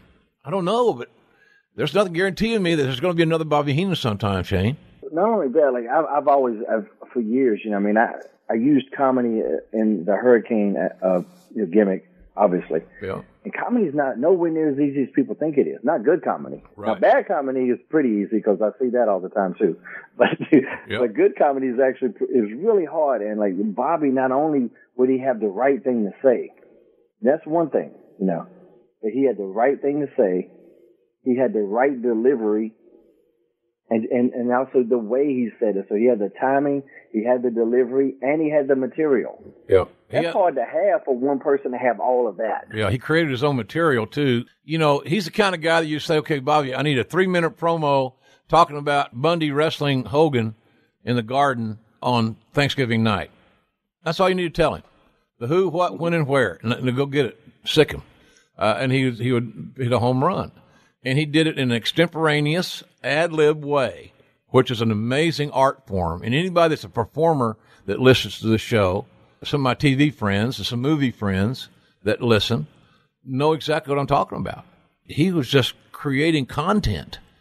Every second he was awake, he's creating content. He was a machine. And he toed that line because especially when you're a heel, you have to be careful about making the audience laugh. Because if you make them laugh, they're going to like you. Yeah. So he did really well about doing funny stuff, but somehow you still ended up not liking him, which is what was supposed to happen. Or you like the babyface better, which is what's supposed to happen. Right. And that's a talent like you really don't get unless you're in the business to see what he's doing. Yeah, you're right. And you see that a lot during today's promos. You see a lot of heels go out there and they're trying to be funny, and then the crowd ends up liking them more than the babyface. Well, they just buried their babyface. Bobby never did. Even though he can make you laugh sometimes, he still will find a way to be the heel. Mm-hmm. Well, he cherished and embraced being a villain. That was a role that he felt natural in and that he felt proud of refining. Because psychologically, from a psychological perspective of taking bumps, he took bumps. He could take comedic bumps. He could take dramatic bumps. Mm-hmm. And he was so good at all that to me, it's still amazing to even think about it in those contexts, but he was that good. Anyway, he's going to be missed. We love Bobby. I had some great times with him. I had him in my home, been in his home. Just, I've had a rough year, just another big loss for me, and I just missed the hell out of him. Let's move on to some other things. Sure, I got a lot of good questions for you. You're no longer with Impact. I didn't read all about it. I didn't care to hear all the dirt. I don't know what the deal was, yay, nary, indifferent. But I'd like you to tell your side of the story as to why you're not there anymore, because I have speculated on it. It was over money. It's usually over cash or creative, or who you know. But what was your case? Jeff Jarrett came in and he wanted his buddies there, and that just created a situation where there were too many agents. But it was a situation that he created because he brought in buddies and not actual agents. So myself, Al Snow, and Pat Kenny. Pat Kenny was Simon Diamond from ECW fame. our contracts were all up in June anyway, so, you know, it wasn't like a fire type scenario where the contracts just weren't renewed. You know, it was what it was. I didn't appreciate the way it happened. I called some kind of residual heat because of the Hardys thing, with, Anthem and their lawsuit, and I was getting like, you know, really weird text messages late at night, you know, and putting in a weird spot. And, and I know, and because Matt and Jeff are my great friends, you know, I get that, but that doesn't mean that our business contracts are related or anything that we do in business is related. That's not what that means at all. And so I really didn't appreciate that residual heat. You know, I could see asking me a question, but, you know, they asked me, you know, did I know anything about them not resigning? I'm like, no, I didn't, you know. I don't talk business with my friends, and I've always been like that. You know, I don't need to know what my friends make. And anybody I've ever that was my friend in this business will tell you when we were riding buddies or not. I didn't want to know what you made. You don't need to know what I made. Exactly. You know, we keep that to ourselves. That's old school, man. Yeah, and I've always been like that. So I didn't know what the deal was about. I just knew somebody was unhappy, you know, but I didn't really get into the nitty-gritty of any contract discussions or anything. So when it all broke down, all of a sudden, you know, I'm the outsider looking in, and it was really undeserved. But that part aside, the ending aside, I loved all my time there. You know, I had a great time, and I mean, I promise you 97% of that roster reached out to me when I was gone, and a lot of people were upset, including previous owners of the company reaching out to me. And there's a lot of talent that still does to this day, like, hey, can you watch this? And, you know, stuff like that. So, I mean, I made a lot of friends there, and people knew how good I was at my job. So I don't really have any, like, negative feelings. It's definitely not toward the company. I'm pulling for that company strong. You know, we need as many good wrestling companies out there as we can. Absolutely. And, they just announced today that they're going to do a pay-per-view in Canada. So they're the little engine that could, that TNA Impact company. So, you know, I wish them all the best. Yeah, I saw that they're going to do some pay-per-view and several days of TV in Ottawa or Ontario. I think it is. Yeah. They're going to be doing some television, a pay-per-view, and some TVs. I hope they do well. You know, I'm with you, man. The more places that our friends, our peers, our buddies can work and earn a living in the business that we both love, more power to them. You know, I'm not for that naysaying they're going to overtake. Somebody sent me a deal the other day, said, do you think in 5 years that New Japan will be on a par in North America with WWE? And I said, look, they're a great company. They have some outstanding in-ring talent. And they have a lot of old school fundamental properties that they still embrace. But there ain't no way in hell in 5 years or 55 years that New Japan or anybody else on earth is going to overtake WWE. And I'm not saying that because I signed a contract with them, you know, back in WrestleMania. Shane, this is business. Common sense. Yeah, I think Vince let his guard down one time, and that's when Nitro kind of popped up, and that ain't never going to happen again. Yep, never. And they're just years above everybody else, and not even just in wrestling. Their production value. And this is what I was dealing with when I was with Impact. You know, when I'll be watching the show back, and I'm a very guy. You know, I consider my job as an agent, as an editor. I'm not out there to tell these guys what to do. I'm out there to help you. That's it. You know, you go out there and do your own matches, but even Stephen King needs an editor. I'm there to add a little comma. I'm there to add a little period, a little exclamation point. Mm-hmm. And a part of that is watching the show back and seeing what we did wrong and really discuss it.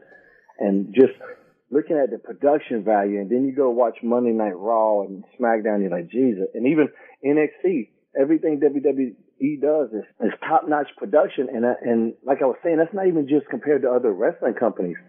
The NFL steals some of their ideas, as you well know. The UFC, MMA copies some of their production tricks and tactics. Like, they're just so well ahead of everybody in terms of live production events. It's just amazing. Nobody does it better. No kidding. They just don't. They do so much of it in so many venues. They have great personnel, great TV techs, cameramen, crew, and those guys are all freelancers by and large. But they get so much work from WWE that, you know, they've had the same camera guys. They've had a lot of the same people that are freelancers in the same roles, and they just get better and better at what they do. It's a badass operation, no doubt about that. Do you think, speaking of WWE, it was one of the questions I got a lot of, do you have any realistic expectations that someday you might find a role back in WWE in some capacity? I wouldn't be surprised. But If it's going to be anything in ring, though, it would need to be within the next 5 years. Yeah. To go circle back to that bump card. That bump card ain't gonna last for too long. Yeah. But I know what I bring to the table, and I didn't leave on any bad terms, and I'm still in contact with quite a few people from WWE. So I wouldn't be surprised. Good. That's good to hear. I think you got a lot to offer, and I believe that the focus would be on, for me now, and of course I'm not there in that role. I would be more interested in you as an administrator, as a producer, a coach, the editor, whatever your term, than I would mapping out a long-term wrestling program. I believe your greatest gifts right now are sharing your skill level and your skill set and your technique and your fundamentals, and knowing the importance of it with these younger guys. Because I just don't think they can get enough tutoring. I don't think they should be taught one way. I don't think they are. They should never be taught one way, but they should sample all the tutoring and coaching that they can get, in my view. Yeah, I totally agree. I mean, and that used to be kind of how it was, you used to have to go to all these different territories and areas. But you did that for experience because it would burn out. You would just kind of, you're welcome, but, people get used to seeing you. So the attraction is you're in one area. So you go to another area and stuff like that. And you just were kind of forced to learn.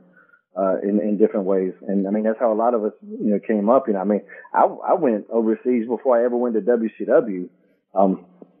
And it's a lot easier now to do that. A lot of guys on the indie scene's a little bit easier it's a lot easier to transverse now than it was back in the day. I can't imagine what it was in years previous to me. So, well, just basic communication, just getting a hold of somebody. We didn't have these damn cell phones and texting and tweeting and direct messaging and all this other stuff. We didn't have that then, man. So it is easier now, at least to communicate. I used to have to send out that VCR tape with an old cheesy 8x10 that. Yeah. Now you can email them something. JPEG a promo or whatever you want to do. Did you get a chance to watch any of the Mae Young tournament? Yeah. The girls have really stepped up a lot. The female competitors in pro wrestling have really stepped up their game, which is really needed. There was a period in the business, was it an attitude era or not, but it kind of always existed where, they were just going for the looks, more sizzle and not quite the steak. But now a lot of these girls have both, because not only are they great to look at, awesome athletes. And believe it or not, that same thing applies for the guys. I know there are a lot of girls out there that have that really attitude. Well, they only care about our bodies. And I've always been like, all the guys are out there in their underwear too. I don't know if you've noticed that. For the most part, the guys wear even less. So in this business and a business that's visual, any entertainment industry that's visual, if you have the look and the talent, your odds are going to go up for success. So these girls going out there working, getting so much better in ring.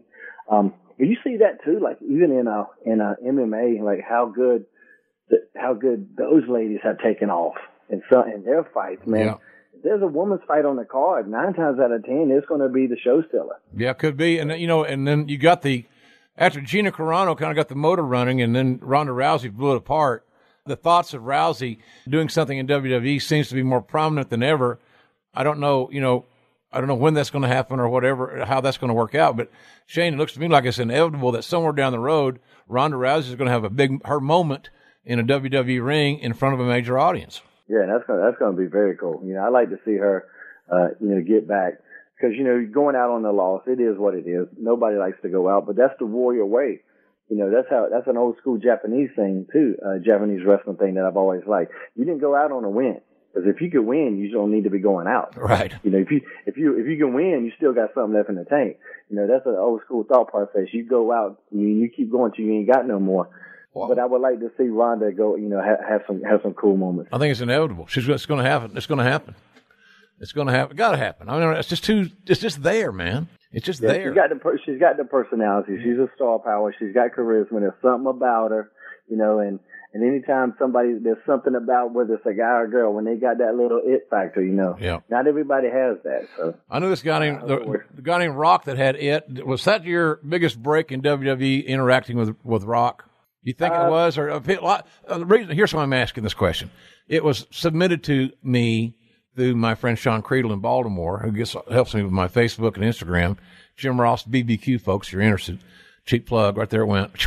But a lot of people ask about that. One of their most vivid memories of your tenure in WWE was the interactions you had with The Rock.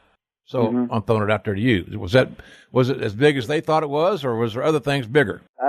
It was definitely up there. It's in one of my top moments for sure. Just how well it stood the test of time. Yeah. You know, I mean, I got people that can just quote those. I mean, I get it every single show I go to. Somebody's quoting those promos to me, like almost verbatim. You know, they remember it better than I do sometimes. And the best thing I liked about that though is just how it happened organically by accident, because it was only going to ever be the first night. That's all it was ever going to be, was one night in Toronto. We did a backstage skit, and then later on we locked horns in the Battle Royal. But that was going to be it. There was no plans to go forward. But it just worked so well, and it got over so good, and just the dynamic between, you know, Rock being Rock and me, and him putting over my gimmick. And there was and I would go out there sometime with heels that wouldn't. You know, they would just try to laugh at the gimmick. And in this business, you never laugh at the gimmick. You might can laugh at the guy doing it or whatever, but don't attack the gimmick. And Rock put it over. And it was two guys that, you know, he was always nice to me. I never had any problem with him whatsoever. And, you know, a couple of the jabs he gave me in those promos, the lines were actually lines I gave him. I said, here, say, you know, I said, why am I saying this? Oh, yeah, man, that's great. Thank you. You know, so he was very appreciative of that, too. And that was just it. But it worked so well, it snowballed into a couple weeks of worth of promos, then into a match where I go over, and he's going to main event WrestleMania with Steve Austin. And I don't know if that was the last match of that night, but Rock and Steve Austin was the main event. You know how that goes. Same thing with Rock and Hogan. They weren't the last match, but they were the main event. Oh, God. It blew the walls off everything. It overwhelmed everybody. It far exceeded my expectations, and not the fact that it was going to be a hit. I didn't dream it would be that big a hit. At the end of the day, there was nothing we could book that could follow it. We found out in hindsight. I snuck out in the crowd for that match. Wow. Because I'd won that night I'd won the hardcore title in the back, and then subsequently lost the hardcore title in the back. Oh, drat! And so I was there. Well, hey, I won a title at WrestleMania, so you know, that's on the resume. You know, we can leave out the part that I lost it. You know, well, yeah, don't let facts get away with a better story. Yeah, and so I got cleaned up real quick, and put my hair in a hat and snuck out. And I was really close to the ramp side, and went out and watched it there because I wanted to just be out there. It was pretty extraordinary. All I know is that Lawler and I just went with the flow. We listened to the crowd. We watched our monitor, and we tried to add a appropriate lyric to some amazing music. And Hogan and Hulk and Rock, they killed it. They absolutely killed it. They played those fans. They had them in the palm of their hand from the very beginning. And fans just being into it and enjoying the moment, yeah, you know. Man. How cool is that? And I love that. Fans are entitled to do whatever they want to do once they buy that ticket. You know, I do believe that. But I think the fans that just don't try to dissect it, they just enjoy themselves. I think that they get the most out of it. They have the best time. They're not worrying about it. And sometimes that's what that arena was that night. Just people that were enjoying the moment. They were fans that weren't preconditioned. And sometimes even a football fan like me, you get preconditioned. Well, my team's got the over-under's this, or the point spread is that, or their quarterback's out, my quarterback is in, whatever the deal. I just think it's so simple. Some of the things we do for a living are so simple and so much fun that we overthink shit. Yeah, when I bet on MMA a lot, so I know you do. I was going to ask you about that. I can get into that zone where I'm being too analytical. Yeah, I'm not enjoying it, and I have to stop. I have to say, I need to just watch this show. Not bet on anything. Here's the deal, exactly. But you also you can't overanalyze it and get too damn analytical, because then you discount your instincts. Yeah, and I don't want to discount. If I'm betting on football, I'm not going to discount my instincts. Period. I don't bet on football much anymore. But when I did, and I had some success with it, I had more success when I looked at it analytically and then left it alone for a while, then made my decision on my instinct. What I felt after absorbing all the information, here's what I feel. And so, and that's kind of this what we're talking about here. You're on Twitter at Shane Helms Com, C-O-M, on Twitter. And then you have your website, shanehelms.com.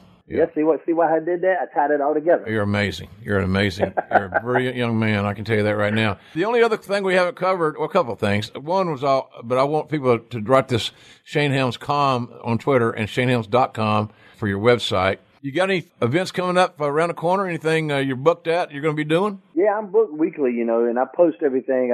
Shane Helms Com is also my Instagram, Tumblr, Facebook, everything. I keep everything that same brand. So, I'll be at the Dorton Arena this weekend.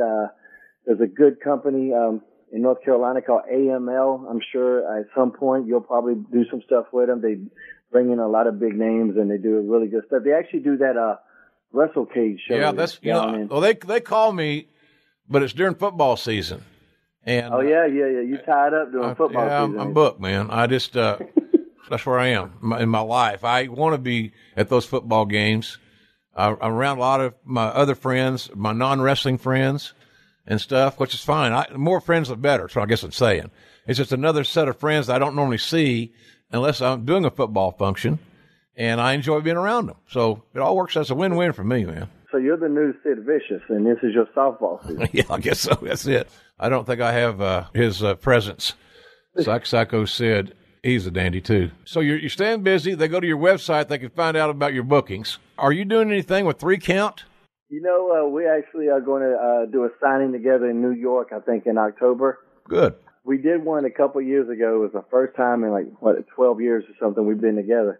The funny thing about that 3 Count, Jim, is we were 3 Count for 9 months. To this day, wow, people still remember that. That's pretty cool. And almost 9 out of 10 matches I'm in, there will be a 3 Count chant start. I'll have to stop the match, do a little dance, get back to the match.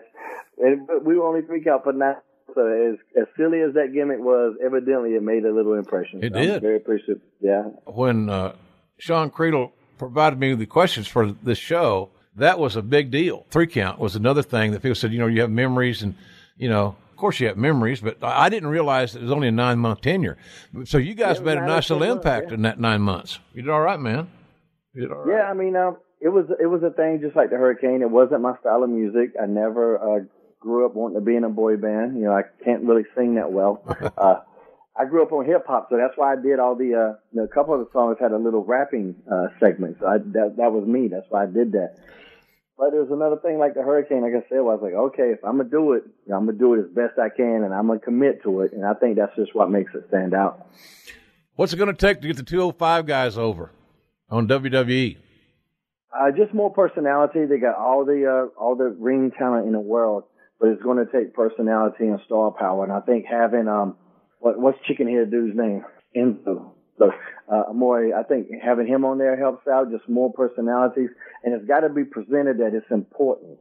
That's something that they're doing. They'll have a 205 match on Raw, but it'll be one of those ones where they throw everybody in one match, and it kind of just is what it is. It's the same flavor of match every single time. Something has to stand out. I like Neville having this attitude now. Yeah. That he's had for the last year. Neville's done it makes good. It makes a little bit more sense now, though, since he lost the belt and got it back. Before, I didn't really get a good idea of why he's so angry. It just wasn't really explained. And that's not a gimmick. That's not a character that you're angry. That's just one emotion. Mm-hmm. It has to be more than that. Why are you so angry? You look like $1 million. You're the champ. There should be some moment where you're cocky, some moment where you're happy about this. Why are you so pissed off? So he needed to be explored a little bit more. And I think every now and then they need to trickle in, this is where a Hurricane appearance could really pop him off. And even if it ain't me, you got a Scotty Too Hottie, you got a lot of guys out there that can still go in there, do a little bit, and bring outside attention to these guys. Cause, it's hard to do it by yourself. Oh yeah. You need somebody to help you get over that is over. They got a lot of talented kids that work, bell-to-bell talent, no doubt. They just need to be positioned to where their personas are important. And that takes time, and you hope to get somebody gets hot, somebody can latch on or connect with the audience. But I'm glad that they're maintaining and steering the course with the 205 guys. They're going to try to develop that. I think that's smart. They talked about doing a UK show. That's still, I think, on the WWE drawing board. I know they'd like to do it, and I hope they do because I'll be a part of it, I think. And then, somebody asked me the other day about they brought in 32 women for this tournament, the Mae Young Classic, and they could have got tons more. They're out there, is my point. But there may be a room there for a women's wrestling show every week. Hell, I don't know. Why not? That Glow show was phenomenal. I don't know if you watched it on Netflix. That show was, I liked it a lot better than I liked the original Glow. And there's a couple companies out there that have been doing all women's show for years. Yeah. Shine, Shimmer. I think it was like WSU was a Northeastern version that have done all women's shows for years and done pretty well with them. I'd like to see them doing something like that. I'd be interested in that. Yeah, it's an interesting concept. I believe in opening up the gates, let everybody in. If they can perform, male or female, have at it, man.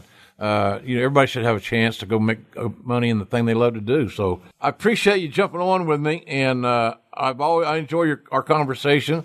You're a smart guy. I know you're landing on your feet. You're staying busy. As long as you're staying busy, you're staying out there. You keep your name out there. You're doing good things, and it's the same thing I tell anybody else. Just don't give any company any reason to not want to do business with you. That's what I look at it. Don't take yourself out of the game because you're being dumb. Don't take yourself out of the game, brother. Yeah. And I'm in just a really great place in life too, Jim. I was really lucky with the money that I made. Up until recently, I have 4 houses. I got rid of one. Nice chunk of change. I'm on a farm now. I think the whole family farm together is 120 acres. So, I'm preparing for the about that afterlife. I didn't want to say that. I'm preparing for life after wrestling. Yeah. In terms of the physical aspect of it. So 2 kids, 2 women. So I've gotten way more than I probably deserve, but Well, I don't know about that, but I think you did out punt your coverage for your wife. I just want to tell you that right now, just fully disclosure. She's hotter than donut grease, and I'm being said the nicest way I could say it. But here's what happened. See, you posted all those pictures of her in competition on Facebook. I ate them up. She worked her butt off, man. She worked hard. She looked awesome, and I know that's tremendous sacrifice, dieting, nutrition, and exercise. I'm proud of her. Yeah, she did that, and she's got a corporate job too. She works full time, so she would have to get up, go to the gym before work, full day of work, and she's a corporate trainer. So it's a high level position when she's there all day, all stressed out, get out of there. And, it was just one of those things where I shouldered a lot of the family work. I took care of the kids and all that and did a lot of the stuff at home so that she could have this opportunity to go do that. Cause she had competed in 2 shows before we met and she won both of those. And so She's got a really great record. So she hadn't competed in 7 years until those pictures you saw. So she's got a genetic gift too, though. And so she's not arrogant about it at all. But she worked her ass off. It was impressive to see. Yeah, it was. She had great commitment. And boy, what a great trait, Shane, to have that element in your relationship and as the mother of your children. It's a big deal, man. So congratulations on that. And I'm proud of you, buddy. You're doing good. If I can help you any way down the road, let me know. And you're always welcome on the show. I appreciate you. That sounds great. I'll do it anytime you need me. You let me know, buddy. The Ross Report. The Ross Report. I really enjoyed talking to the Hurricane, Gregory Shane Helms. Good man. Happy family, doing things he loves. He's a good dad, good husband. That's really where you win the championships right there. That's where you win the belt. That's where you get to carry the strap. So good job, Gregory. Good job, buddy. Have him back soon, I hope. I want to get him back on the show. We can talk some more MMA. So when some big MMA stuff's coming up, we'll get him on and he can do some prognostications and may help you because he's going to gamble. So he might as well give you some tips, right? Why not? I want to remind you, folks in Boston, that our ringside show with Jeremy Borash is going to be my MC in Boston on Saturday afternoon, December the 16th. Ringside with Jim Ross, first time in Boston. That's a weekend of a WWE Clash of the Champions show. There on Sunday, my little foray with you guys will be on Saturday afternoon. Love to see you there. Tickets on sale at laughboston.com. JB, Jeremy Borash, will be the MC. I have a lot of fun working with JB, and we'll entertain you, I promise. The Q&As will be legendarily uncensored. Saturday afternoon, December 16th, the weekend of the Clash in Beantown, as the beloved girl of Monsoon would say. Can you imagine Monsoon and Heenan reunited in heaven? Woo, boy. Maybe my wife's going to have them over to cook an Italian meal. How about that? I can dream, folks. Humor me. I can't help it. It's a sentimental show, I can tell you. I sure love that guy. Remember, YouTube. Our YouTube channel is free, jrsvideos.com, free. Check it out sometime if you got time. You know that our products, our barbecue sauces, ketchup, mustard, all can be found in Ingles markets throughout the southeastern part of the United States. They can be accessible in North America at www.shop.com. Fast, online, secure shopping with fast home delivery. www.shop.com. There's no out of season for barbecue sauce, ketchup, mustard, beef jerky, seasoning. They got it all. www.shop.com. And, of course, our friends at Ingles. And remember, when you buy some of our products from Ingles, a portion of every item sold goes to Headlock on Hunger. That's a commitment we've made, and we're going to keep it as long as I'm walking around.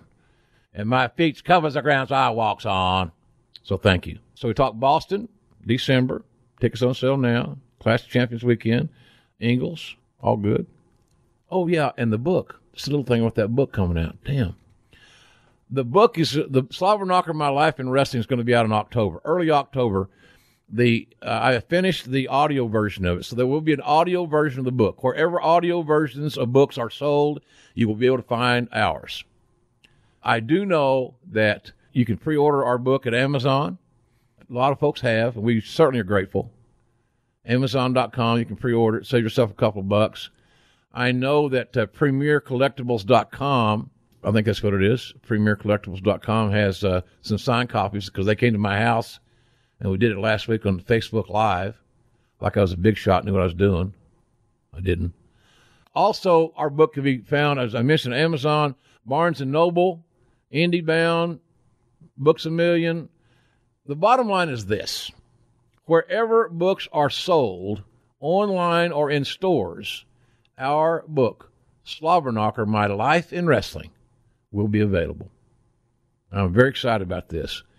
You all have to understand this year and what this year has meant for me in my life, and then trying to finish this book with my partner gone. And a lot of this book, she's in it because she played a huge role in my wife, Jan.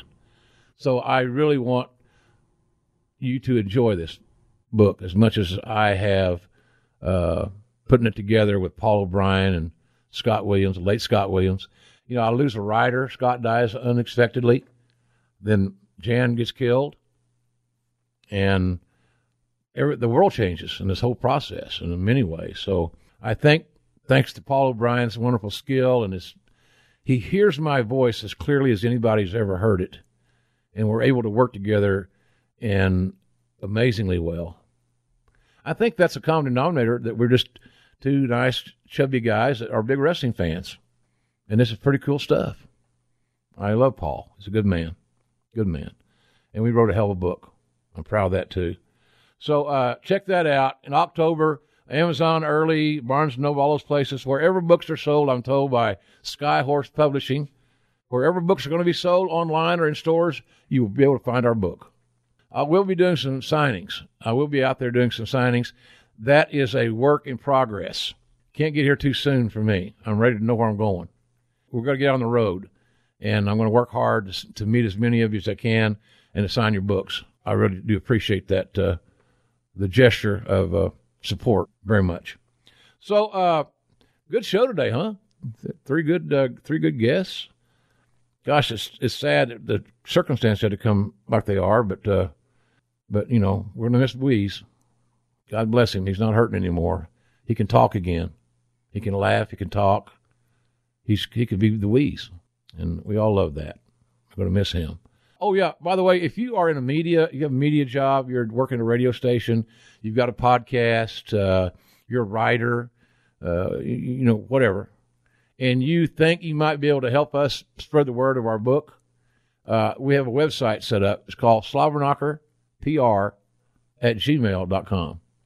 Slobbernocker, one word, slobbernockerpr@gmail.com. So check that out. Throw your request on there, and we will respond to every request And now, as soon as I say that, somebody's get real cute on these things, and I'll get, hey, I've just got a podcast. I've got 3 listeners. You want to join my show? You said you would. Well, I'll get back to you. Okay, so anyway, slobberknockerpr@gmail.com if you're interested in helping support the cause with some media. And look, have a great day. Thank you so much for joining us. And I appreciate all of you very much for downloading our program on Apple Podcasts and Podcast One. You're good people, and we thank you very much for that. Don't forget to support Podcast One and download the brand new Podcast One app. It's available at the App Store, you know that, and on Google Play. It's a one-of-a-kind app, folks, that lets you experience podcasts like never before. So check it out. The new Podcast One app available now at the App Store and Google Play. You will not regret that. And you can also find links to all of my sponsors at podcastone.com, podcastone.com. Just click on the Killer Deals button at the top right corner of the page, and then, baby, drop the bionic elbow, if you will, on the Ross Report banner, and you're in business. And business will pick up, no doubt about that. Another new show coming next week. Working on a couple of different ideas. I think you're going to like them. Follow me on social media at JRSBBQ on Twitter, Jim Ross BBQ on Facebook and Instagram, and I'll get the word out as to who my guest will be next week. I just didn't have to get it quite finalized for what the production here tonight, and I'm not big on false advertising, but it'll be fun, and I hope to see you back. So until then, do something nice for somebody that's not expecting it. It's a good thing to do. Golly, makes you feel so good. When's the last time you went out of your way to do something nice for somebody that wasn't expecting it? Maybe it's been a while. You can't remember. You probably do. Get after it. And main thing is maximize life's minutes. Don't cheat the man. Maximize life's minutes. We all know the eventuality of how our journey is going to end. It will end. We will transition. So the big deal for me that I'm suggesting to you, enjoy the journey. Enjoy every day until you have no more days. And remember that our tomorrows are never guaranteed. So from the rolling hills of Oklahoma, ladies and gentlemen, we're going to circle our wagons and head on out of here and say, so long, everybody!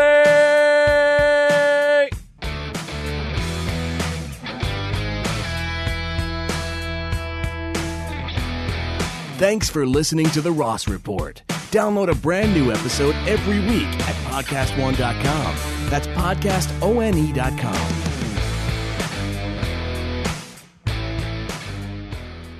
Want to know why Attack Each Day was on top of the iTunes charts in its first week? What the hell's going on around here? I ripped my headphones off, spun around, and flinged them. I turn around, and my dad is like 3 inches from my face. And he says, go get him. Gentlemen, we're going to attack this day with an enthusiasm unknown to mankind. Brought to you by Podcast One Sports. Hear Jim Harbaugh, Jack Harbaugh, and JT Rogan share their stories every Tuesday on Attack Each Day, the Harbaugh's podcast, on the Podcast One app, Apple Podcasts, and podcastone.com.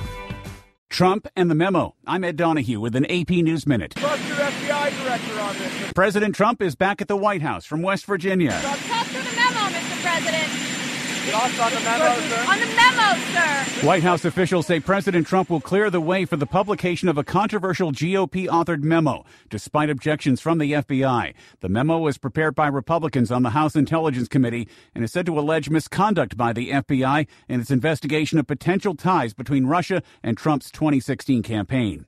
Shots were fired at Salvador B. Castro Middle School this morning in Los Angeles. 2 students were injured. The most critical was a 15-year-old male that received a gunshot wound to the head. However, we're placing him in critical but stable condition. A female student is in custody, and the police chief in Los Angeles says they believe she is 12 years old. Police say a gun has been recovered. Another student, a 15-year-old, is in fair condition. I'm Ed Donahue. John brings his skewed sense of humor. Jeff brings tips to cut strokes off your next round. Together, it's those weekend golf guys. They'll pay a lot of money to PXG and Titleist and Callaway and on and on and on, right? How many yards do you think you're going to pick up with that extra driver? I think I can get an extra 5 to 10. What if I give you 15 to 20? You pay me more. Jeff Smith, right? Teaches on the sliding scale. Those Weekend Golf Guys, the podcast, part of the Believe Network. Just search BLEAV on YouTube or wherever you listen.